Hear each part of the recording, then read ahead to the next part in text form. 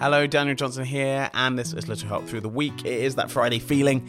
I'm feeling good, getting things done. Last week we were talking about hard work. This week we're talking about focusing and having that help and support from other people who are doing and have done the same things that you are doing and want to do. It is so important. Don't just do it on your own. Don't do it by yourself. Don't be thinking you know everything. You don't. We don't. And that's okay. That's so strong to say that, to go out and ask for help and get those passionate ideas from people. Because they will help you grow and mature and be so much more than you thought you could be. Because you did that thing of just asking for help. It's so important. And I love that.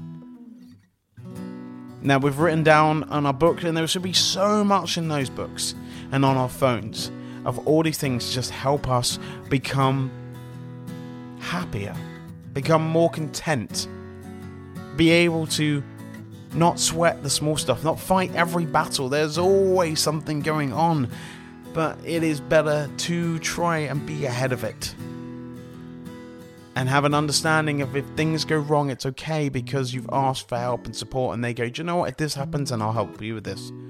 Don't feel like you're going to be by yourself, because you're not by yourself. No one is by themselves unless you make yourself be by yourself. And I don't want that. And I guarantee you don't want that either. Now, a mentor doesn't have to be a person of, that you don't know and have never met. It could be someone within your circle already. And you're like, I'm really interested in doing this. How do I do this? I'm like, I'm going to help you out. It's that simple. Don't make it harder than it needs to be. Anyway, it's the weekend tomorrow. So we'll be back then.